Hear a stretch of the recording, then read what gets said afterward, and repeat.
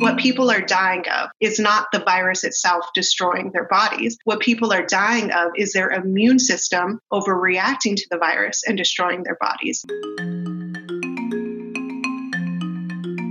Hello, and welcome to Columbia Public Health Now, a podcast devoted to exploring the local and global implications of public health challenges in our communities. This spring, we're focusing the series on the novel coronavirus and its impact on our world and our health. I'm your host, Maria Andriella O'Brien, and I thank you for listening. In the last few weeks, it feels as though there's been a shift in our thinking, from the short term to the long term. It seems like we want to move beyond surviving for the day to thinking about what's in store over the next month or year. And as we imagine our futures, we look for updates and knowledge, and maybe even that glimmer of hope in the never-ending array of news articles and blogs and even podcasts. But if there's one thing we've learned in our brief relationship with COVID-19, is that there still seems to be an awful lot of uncertainty about this virus. With the push for states to relax social distancing measures, we risk framing our futures around incomplete information or inaccurate assumptions. So, like any good podcast, we hope this episode offers a little clarity around what we know and don't know about COVID-19.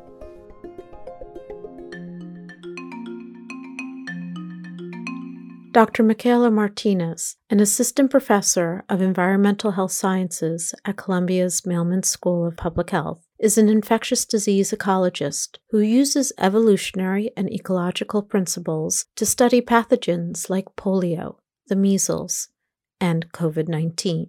Her work around COVID-19 helps us to better understand how the disease has spread, how many people may have been infected, and what immunity may or may not mean for the survivors.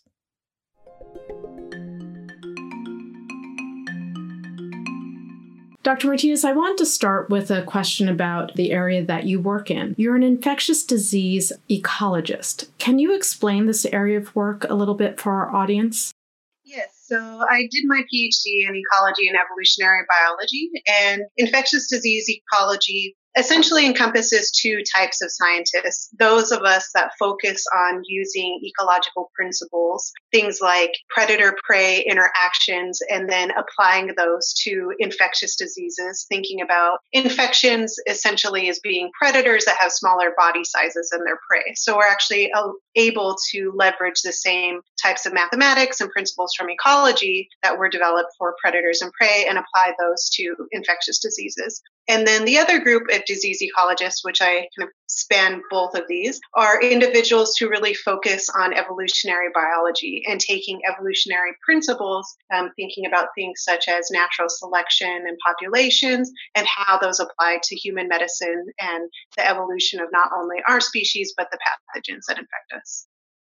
Moving to some of the work that you've been doing more recently, as COVID-19 has spread across New York, you've been creating graphics to map that progression across the city and state. What stories are you seeing in those images as time goes on? One thing that's very clear state-wise, since I started tracking this back in mid-March, is that this disease progression in terms of spatially across our state has followed what we traditionally call metapopulation dynamics. So this idea that you can have some populations where the disease pops up and you have an epidemic taking off, such as here in New York and the counties surrounding it. And then what you end up seeing is that in neighboring populations and in other populations in the state that are also big, such as Rochester and Buffalo, that you start to see these sparks. So cases popping up there. And then once you have the seeding of an outbreak in these other spatial locations, that then you start to see across the whole landscape, across the whole state, the infection starting to emerge. And so this is something that is very commonly seen in infectious disease systems, where if you look landscape-wise, you can see this kind of source-sink type of dynamic where you have a source of infection, such as New York City, and then the sink populations, which are all of the other smaller counties that get these sparks from the bigger city. What do we know about the climate conditions that this virus thrives in? Well, right now, we really don't know much of anything because this is a newly emerged pathogen. And this is something that has been of a lot of interest to news media. The thing is this infection emerged just months ago. So we haven't even experienced a full calendar year of this infection being in human populations. So anyone that claims to know what the climate effects are going to be on its transmission, they're not being completely honest. The best that we can do is we can look to other coronaviruses to give us some information. So we have 4 endemic coronaviruses here in the United States, which are common causes of the cold. Those are wintertime infections. Their transmission is associated with low temperature and humidity. Now, we don't know if SARS-CoV-2 is going to behave like its sister viruses and if it will also be a wintertime infection. SARS emerged, but it ended up kind of sputtering out before it really took hold as a seasonal recurrent disease. And so we can't really look to SARS for much information about the seasonality. But one of the things that we do know in terms of recurrent epidemics, so these are outbreaks that happen year after year after year. So you can think of things like polio outbreaks in the summer, measles outbreaks in the spring, chickenpox outbreaks in the spring, flu outbreaks in the winter. These recurrent epidemic dynamics, or the recurrence of these, is tied to 2 things. It's tied to seasonal changes in transmission, but also these epidemics are very much dictated by the availability of susceptible people in the population to get infected. You can think of disease outbreaks like forest fires. If there's enough kindling, then you can have a forest fire. But as soon as that kindling starts to be burned through, that fire stops or it starts to die away. And so what happens with recurrent outbreaks is that the transmission rate can go up in that the high transmission season for that disease. And so you have cases climbing. And then at some point, it starts to burn out of susceptibles. So that epidemic starts to turn around and decline because not only has it burned through susceptibles, but also there can be seasonal declines in the transmission. It's not a simple on and off switch in terms of the weather that dictates the seasonality of infections. It also is this process of susceptible burnout. In what I've read about the 1918 flu, it sounded as though the second wave of the flu was much worse than the first wave due to mutations in the underlying virus. As people are thinking about a potential second wave of COVID-19, what do you think are the things that we need to really take into account to prepare for it? Because on the one hand, there's the hope that all those people who already had it would now be immune to it, but then there's the potential that the virus itself might mutate, or there are questions about how long people would remain immune to it after having had it. So a couple of things there. With regard to using flu as kind of a benchmark or a reference point to understand what will happen for SARS-CoV-2, one thing to be reminded of is that the biology of different viruses is very different from virus to virus, right? And so us as humans, our perspective is like, oh, they're all viruses, so we might take from one to learn from another. But really, when you're comparing something like flu and SARS-CoV-2, that's like taking, I don't know, a humpback whale and a mouse, or, so we always have to be very careful that our human perspective on these things is very skewed when it comes to viruses. Now, in terms of the evolvability, I'm not too familiar with the phylogenetics of the coronaviruses in terms of their mutation rates and how rapidly they evolve. Flu is notorious, a very, very rapidly evolving virus. Flu and HIV. And those are the viruses that they're so quickly evolving. That's why we don't have good vaccines for them or vaccines that last very long. That's not the case with a lot of other viruses.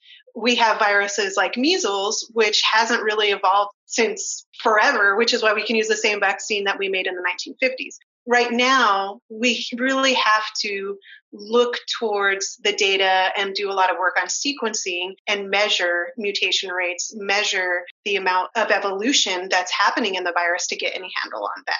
And then secondly, when it comes to the immunity work, the narrative, which is a pretty naive one, frankly, in the news media, is that if a person is infected previously and then they have antibodies and we do serology tests, then maybe they're going to have some protection for either a long time or some short time. There really is no data to justify that whatsoever at this point. With any infection, if it is your first time getting infected, what happens is after a couple weeks, your adaptive immune system kicks in. And so this is a part of your immune system that its job is to remember pathogens you've been infected with and generate antibodies and cells that are specific to that pathogen so that if you get infected again, it'll be able to deal with it. Now, the thing with antibodies is antibodies are not always enough to protect you from infection.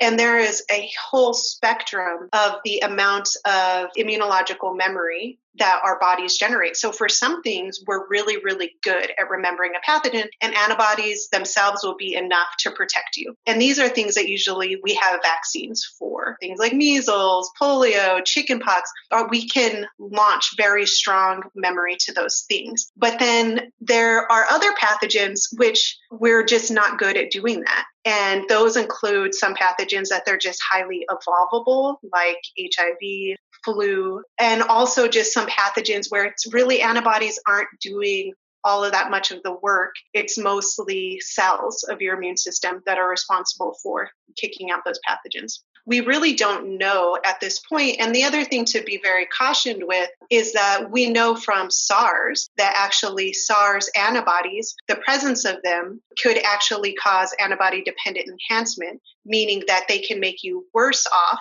from the infection. And we know that from SARS-CoV-2 that there's a lot of immunopathology. What people are dying of is not the virus itself destroying their bodies. What people are dying of is their immune system overreacting to the virus and destroying their bodies. With that information, it's not only premature, but also potentially dangerous to have this narrative that our antibodies are going to rescue us either in the long term or the short term, because right now we really don't know if they will be protective. There's also this potential for them to be detrimental. And this is not the only infection for which that phenomenon occurs. For dengue viruses, that happens where if you've been infected once and then you get infected again, you're much more likely to get hemorrhagic fever. If SARS is any indication and what we're seeing so far for COVID-19, we need to be a lot more cautious when it comes to talking about immunity.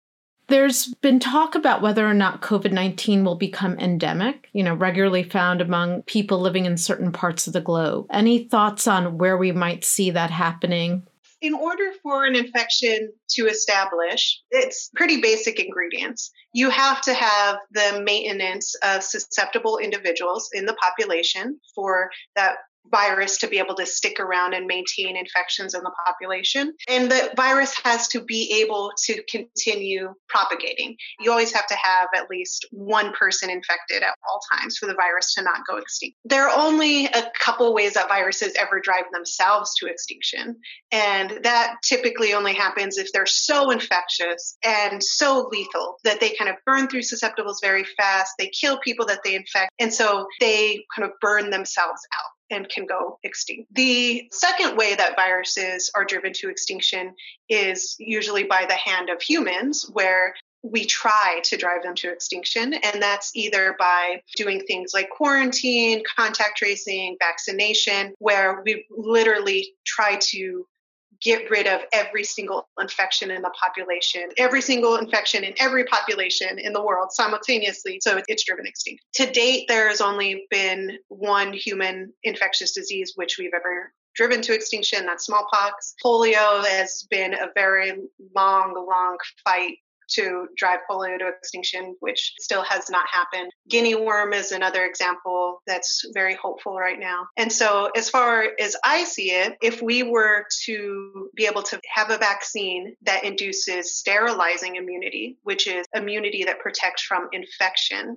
rather than just protects from symptoms or disease, that's a very important thing. And we were able to vaccinate a sufficient number of people, which, given how transmissible this virus is going to be a very high percent of the population. If we were able to vaccinate enough people fast enough, we could potentially drive this thing to extinction. But that would require, again, a vaccine that induces sterilizing immunity. And there is a chance that, we could stamp it out by tracing every single infection, and that's going to be people who aren't even showing symptoms, and that is very, very difficult. It's one of those things that it's possible it won't become a recurrent disease, but it's going to take a lot of effort for it not to, or it would have to burn itself out, which I don't think that that's super likely given the biology we know at this point.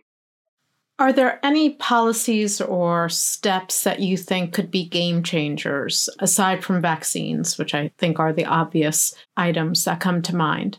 Vaccines are going to be very important when it comes to the long-term maintenance of this public health crisis, getting the public health crisis under control and preventing this from being a high death toll recurrent epidemic disease. Vaccines are going to be what we have to lean on. But the other thing that we can lean on both going forward and kind of sooner than we have a vaccine is coming up with therapeutics that are meant to deal with the hyperinflammatory responses and cytokine storms that are actually killing people. Because right now there's a very high portion of infections that are undocumented. They're undocumented either because those individuals are not showing symptoms, they don't know that they're sick, or they're not in touch with the healthcare system. Then there are many reasons for that. But the thing is that given that a large majority of these infections are likely not so severe, the big problem is people dying of the infection and people being hospitalized, people having ARDS, this acute respiratory distress syndrome. If we can understand the biology that's triggering that, and we know that at this point it's the immune system. So if we can have anti-inflammatory treatments that are meant to manage the damage that is done by our immune system, then potentially the infection could still be around, but we would still be protecting people from the severe disease. And this is not the first infection for which we've had this type of phenomenon. I did my PhD in polio, and for polio, the large majority of people, over 99% of people infected, didn't show symptoms, or they would have very, very mild symptoms. But it was that 1% that would be paralyzed for the rest of their life by the virus. And so with the 2 polio vaccines, one of the vaccines is actually not so great at protecting you from infection, but it is really, really good at protecting you from being paralyzed. That's a vaccine that we use here in the States. And so that vaccine is kind of similar to what a therapeutic would be, a therapeutic that targets the immune system, in this case for COVID-19, where you can have something that it's not going to protect you from the infection, but that's okay as long as it's keeping you from ending up on a ventilator or succumbing to disease completely. And so that's what I think is actually quite hopeful, and I'm looking forward to being able to contribute to. Speaking about how our immune system reacts, some of your work has focused on how the human immune system seems to change throughout the year. Can you maybe talk to how some of that variation might impact the way our bodies respond to COVID-19? Some of the work that my lab does focuses on circadian rhythms and seasonal changes in the human body. Circadian rhythms are 24-hour cycles in our body that are driven by our body clocks. And seasonal biological rhythms, which we call annual rhythms, are similar, but they happen on the calendar year. I got into this area as an ecologist. Humans, we're mammals and we're not all that different from other mammals. There's a reason why mice are used as model systems in immunology. It's because we have similar immune systems. On this principle of biological clocks are very evolutionarily old, we see it's very common among vertebrates. So like mammals, birds, that they have these seasonal rhythms, including in their immune system, that we started to look at this for humans as well. And so what we found to date is the immune system has its own biological clock. So cells of our immune system are ticking away around a 24-hour cycle, and their immune system gets restructured. And right now, the hypothesis that we're trying to test is that these 24-hour clocks in the cells of our immune system, if they actually change with the seasons as the day length changes, because our body clock is actually entrained by light. And at this point, we're actually waiting after the shutdown to be able to analyze all of our seasonal samples. But the main reason that we're looking at seasonality is to be able to understand how we can potentially use this restructuring that happens not only in our immune system, but also our hormones, our metabolism, to improve the efficacy of things like vaccines or treatments. if we have a full understanding of how our bodies are changing with the day and night and with the seasons, then we may be able to find windows of opportunity when we can administer therapeutics where we just give them that extra edge to have them be more effective. And so this is something that potentially down the line could play a role when it comes to the timing of vaccination. But right now we're still in early days of it. One last question before we wrap up on the topic of immune systems. Kids don't seem to be getting COVID-19, or at least we're not sure if they're getting them. They're not showing the symptoms, and we haven't done mass testing of kids to really understand what's going on with them. So I'm going to ask you, what do you think is going on with them? So this is something that we're actively trying to kind of pull together the state of the science on it. I have to give credit to our full group, myself, and then Andrea Yates, who's over in pathology, Andrea Graham, who's at Princeton University, and then Natalie Riddle, who's at the University of Surrey, which is outside of London. We have all of our labs working on the immunopathology of COVID. And this is something that we have discussed very actively. And what right now kind of our working hypothesis on this is the older an individual is, the more vulnerable they are to severe outcomes. And for young children, we are seeing very, very little severe outcomes. Now, when we combine that observation that we're seeing at the population level with the immunology data that we have so far, which is like literally by scouring the literature for SARS-CoV-2 and for SARS, what we found is that, as I mentioned before, what is making people very sick. So what drives ARDS is a hyper-inflammatory response. It is cells of your immune system that start doing damage to the lungs. And they start releasing all these chemicals that are inflammatory molecules. And it is that damage to the lung, which is making it so people are ending up on ventilators. And then if this continues, that all of these, we call a cytokine storm, where your immune system starts making so many of these inflammatory molecules that it literally makes your organs start shutting down, right? And that's what's killing people. And so all of that process, that part of your immune system that is doing all of that damage is the memory part of our immune system. And that's a part of our immune system that learns through time as we're exposed to lots of things throughout our life.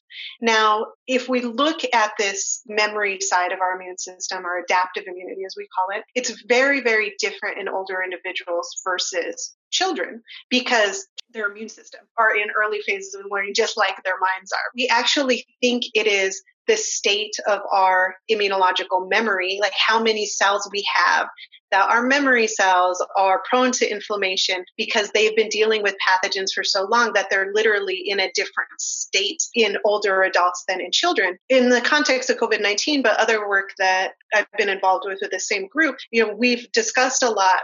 You can think about time. Instead of chronological time, we think about people's age and chronology, like, are you 10 years old? Are you 50 years old? You can think about immunological time, the state of people's immune system being reflective of their age and their response to environmental challenges like pathogens. And we actually think this is a newer idea within immunology and biology in general. There's more and more evidence that the aging process is tied to the immune system, and it's immunosenescence. So these changes in our immune system that actually drive our bodies to senescence and eventually death. Most death is actually caused by our immune systems, ultimately. We think that the difference between older individuals and younger individuals is probably hidden there in this immunological memory side of it, because it's that part of our immune system that eventually leads to very severe outcomes for COVID. Columbia Public Health Now is a production of the Columbia Mailman School of Public Health in New York City. Visit mailman.columbia.edu/podcast for more information on our show. Share your comments on social media with #PublicHealthNow. I'm your host, Maria Andriella O'Brien, and thank you for listening.